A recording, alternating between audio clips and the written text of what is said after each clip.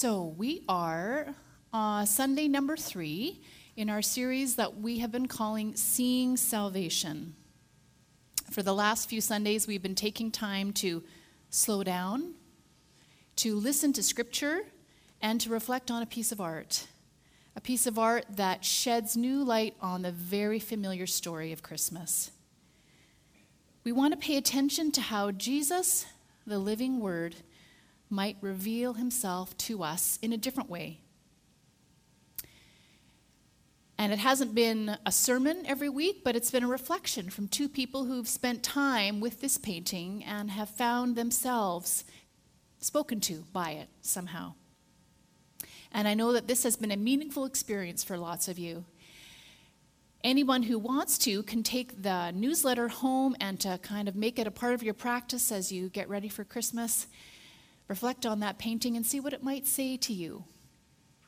Next week, on December 29th, for those of you who are going to be joining us, that will be our last Sunday, and we'll be doing our Consolations and Desolations service, sharing the highs and the lows with each other in the light of God's presence with the help of a piece of art as well.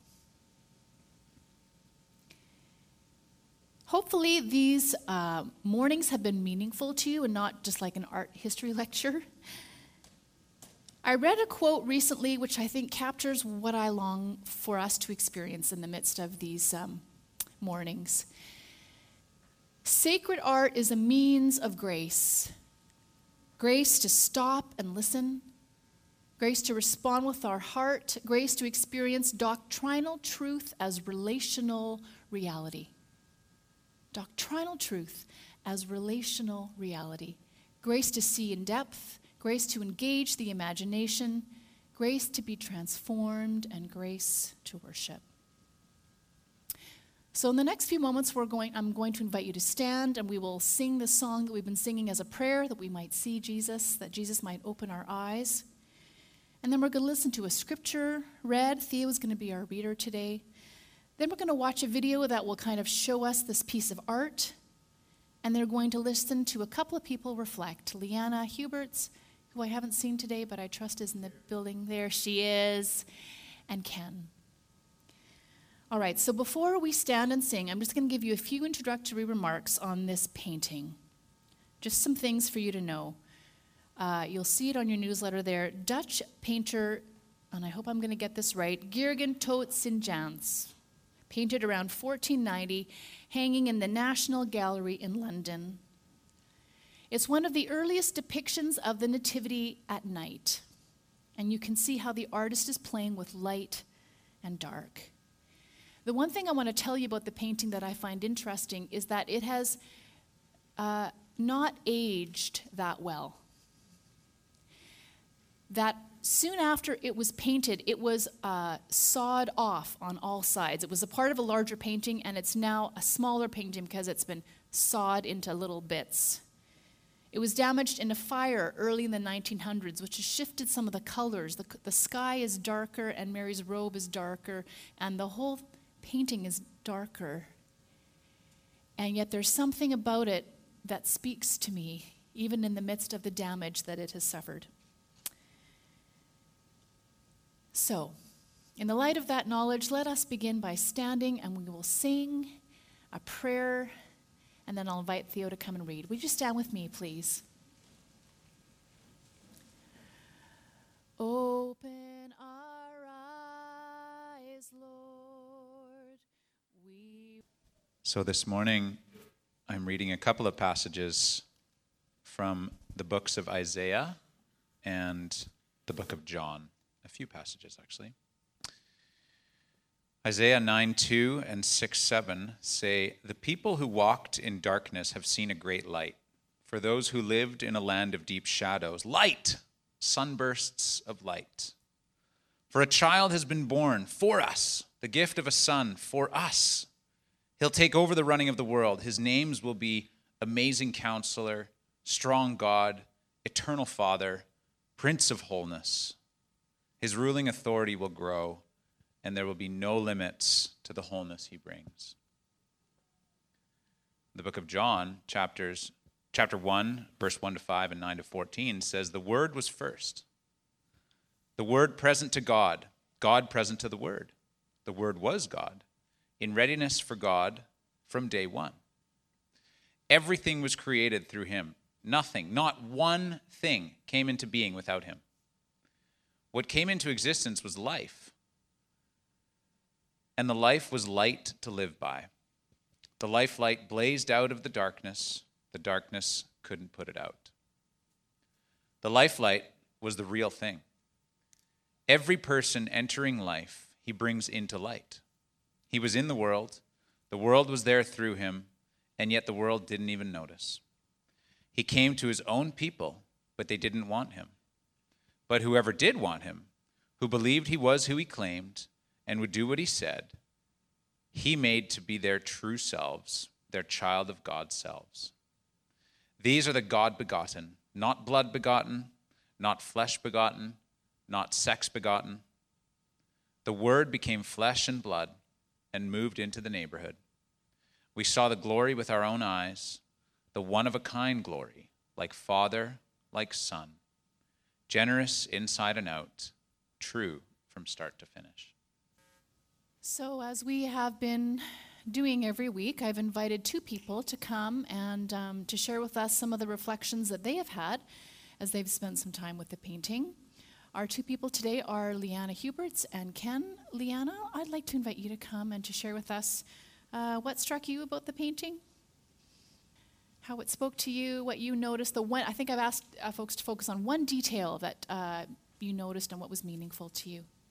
So when I first looked at this painting a couple of weeks ago, I had to search for the image online, and under the pictures of the painting were descriptions.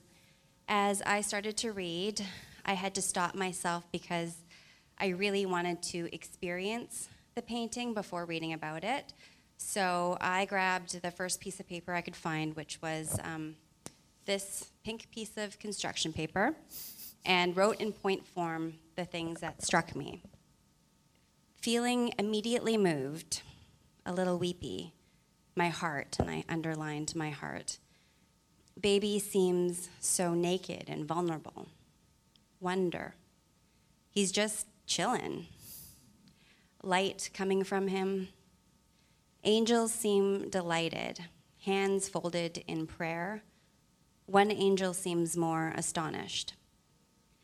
Everyone also looks like they're kind of processing, like, is this really happening, or what just happened? No one is smiling, like I would think maybe would be the case. Perhaps they're overwhelmed. Each angel is processing this differently. One is staring off blankly, like once removed. The other seems devoted in fastidious prayer.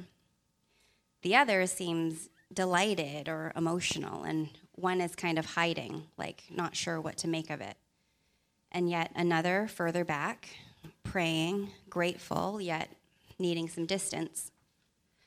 Mary looks like she's in awe/shock, staring at this wonder, not sure what this all means or what this is going to look like or how this is going to pan out.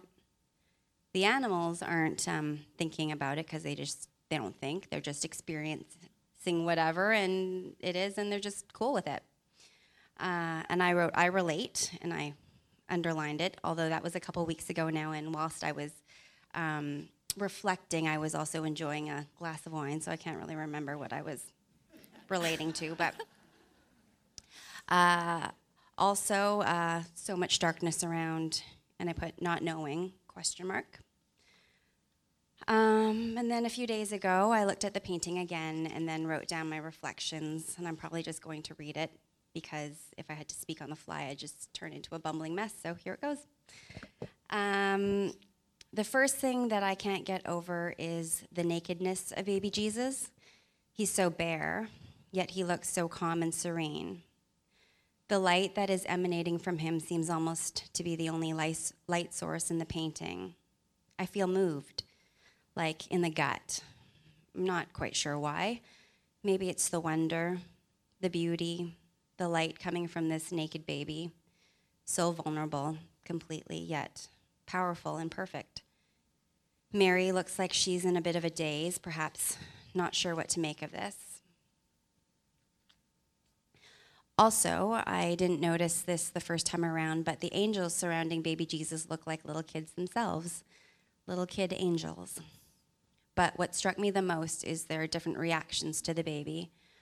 One of them looks like they're just so excited and delighted, like he or she's just ready to get in there and about to start clapping or something.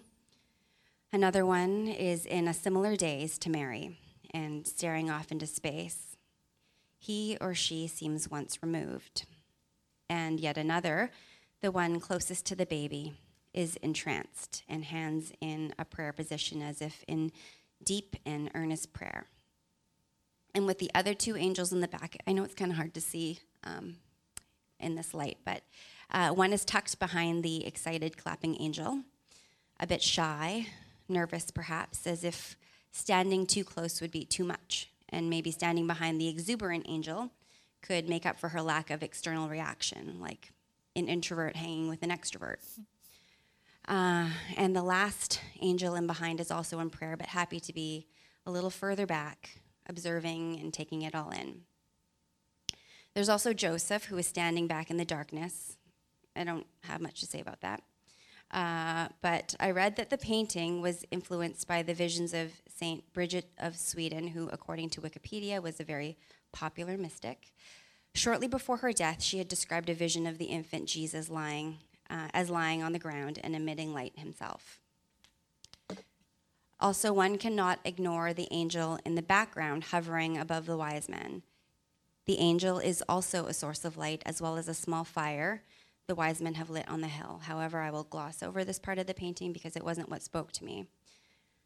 I suppose the thing that struck me, the invitation, is no matter where you find yourself this Advent season, it's all okay. I'm reminded of a time, once upon a time, almost 15 years ago, when Sean used to play for a Christian rock band, and we lived in Nashville. The artists at the record label and their families were invited to an evening with the late Brennan Manning. He had just written a book at the time called The Ragamuffin Gospel, Good News for the Bedraggled, Beat Up, and Burnt Out. His message was about dispelling the myth that you must work to receive God's gift of grace and joy. His message that evening was clear as he repeated several times that God loves you as you are and not as you should be. For some reason, seeing this picture and all of the people and angels surrounding baby Jesus, I feel that invitation. There's no right way to be or react. You can be excited, melancholic, cautious, devoted, a little uncertain. There are no shoulds, just the grace of God freely given. He loves us as we are and not as we should be.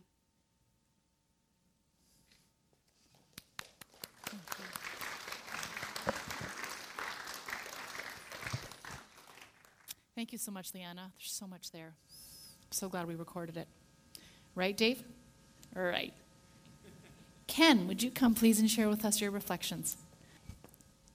It was a time like this, war and tumult of war, a horror in the air, hungry yawned the abyss, and yet there came a star, and a child most wonderfully there.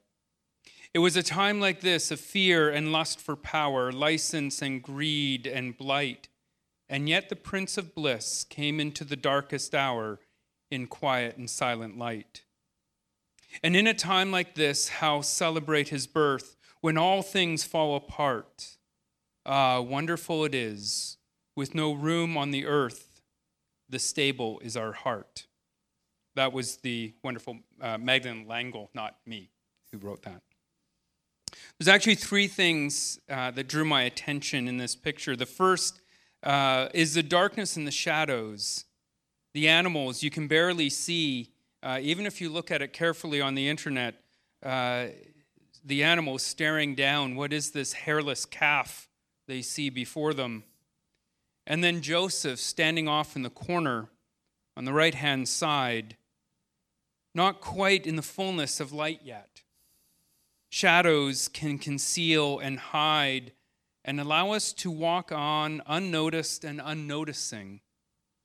They hide us They allow us to remain at a distance. We are told, though, in the lesson this morning, the people who walked in darkness have seen a great light. Those who lived in the land of deep darkness, on them a light has shined. Joseph sees the light, and like us, all of us, he is being beckoned to come toward the light. He's beckoned to draw out of the concealing shadows of fear and lostness, of uncertainty, and step toward the light that we might see and that we might hope. My first thought is this invitation that we have too, to step out of whatever we are considering dark at this moment in our lives, whatever shadows we are hiding in, whatever moment we are trying to avoid, and Christ is beckoning us to come toward him, to draw towards his light of love and hope. The second thing I noticed in this picture was the shepherds. A revelation of the kingdom is being displayed in here. Now, when Prince George, I think that's the oldest of the current round of royals, right? Is it Prince George? It feels right. When Prince George was born, Buckingham Palace did not go to the streets of East London to announce his birth. Instead, they sent birth announcements around to the world press and world leaders. The God who decided it was not enough to just be God alone, but wanted to be God with us, first chooses a peasant girl from a town no one today would know of had it not been for this event. And then he appears to the functionally invisible, the shepherds. Like many in our world, they are necessary, but they largely go unnoticed. Shepherds are only noticed if one of their animals goes missing or causes damage or perhaps dies unexpectedly. How many in our lives are functionally invisible like them? How strange and wonderful a God we have that he would appear to make the announcement of this amazing thing to the functionally invisible. Do not be afraid, for see, I am bringing good news of great joy for all the people. To you is born this day, shepherds. Today is born this day in the city of David a Savior who is the Messiah, the Lord. I imagine this scene, and it's not just like the angel appeared to these people and didn't know who the shepherds were. I imagine the shepherds perhaps even called them by name, because he is the God who knows us. And he says to these shepherds, who he calls by name, at least in my imagination, this will be a sign for you. You will find a child wrapped in bands of cloth and lying in a manger. And suddenly there was with the angels a multitude of the heavenly host, praising God and saying, glory to God in the highest heavens, and on earth peace, on whom his favor rests. This is not a statement of exclusion. It is a statement of ultimate inclusion. Glory to God in the highest, and peace on earth, on everyone who dwells in the earth, and it is on them whom his favor rests. His favor rests on absolutely everyone. And not just this night, but throughout his life, Jesus continues to be with the functionally invisible ones. He dines with outcasts and sinners. He heals the unclean and speaks with those who do not otherwise count for much in this world. This picture reminds us that we are not just invited, but we are compelled to see and be with the functionally invisible in our communities and in our lives. Perhaps you feel like one of the functionally invisible. Or perhaps we just need to take time to notice all the people who have been dropping off parcels from Amazon at your house lately. Or the people standing watching over those who are working on the streets, building bridges and trying to keep people safe, or the people who package your groceries at the store. These are the functionally invisible. We barely notice them. But if they weren't there, there could be trouble. The final thing I notice is the source of the light. This picture not only draws on the Lucan narrative with the stable and the shepherds, but also on the passage we heard from John's narrative. In almost all nativity paintings, the source of light is Jesus, and you can see that in here. It is Jesus who's radiating the light. Anything who sees him, that's where the light is coming from. Mary's face is illuminated. The angels' faces are illuminated because of the source of the light. What has come into being in him was life, and the life was the light of all the people. His light shines in the darkness, and the darkness did not overcome it. Notice even the angel on the hillside is not a source of light, but is more like the moon. The angel is a reflector of the one who is the true light. And the fireside, if you look, it's really hard to see. You can see it just in this picture here up in the upper left-hand corner. There's fire. But that fire is what Karl Barth referred to as a lesser light. There is only one true great light, and that is Christ. The rest of us are invited to be either reflectors of God's light into the shadows and dark places of this world, or we are to be one of the lesser lights, showing and illuminating what the greater light actually might look like. It is an invitation to participate in the incarnation. As I looked at this picture over the last couple of weeks, the other poem that came to me that I'll finish on is another one from Madeleine L'Engle. She writes, "He did not wait till the world was ready, till men and nations were at peace. He came when the heavens were unsteady and prisoners cried out for release. He did not wait for the perfect time. He came when the need was deep and great. He dined with sinners in all their grime, turned water into wine. He did not wait till hearts were pure. In joy he came to a tarnished world of sin and doubt. To a world like ours of anguish, shame, he came and his light would not go out. He came to a world which did not mesh, to heal its tangles, shield its scorn. In the mystery of the Word made flesh, the maker of the stars was born. We cannot wait till the world is sane to raise our songs with joyful voice. For to share our grief, to touch our pain, he came with love. Rejoice, rejoice."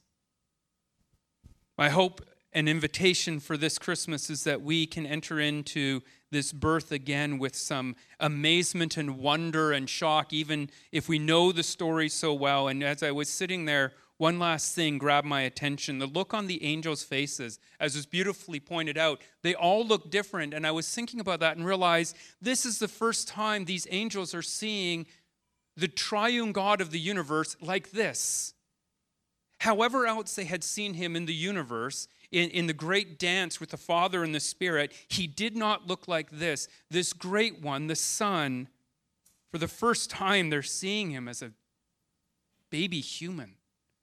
No wonder they are caught in the amazement of the moment. Wonderful. So, friends, let's stand in worship and wonder. Let's do your best angel impression as we sing now out of gratitude and joy. I'd like to invite the worship team to come.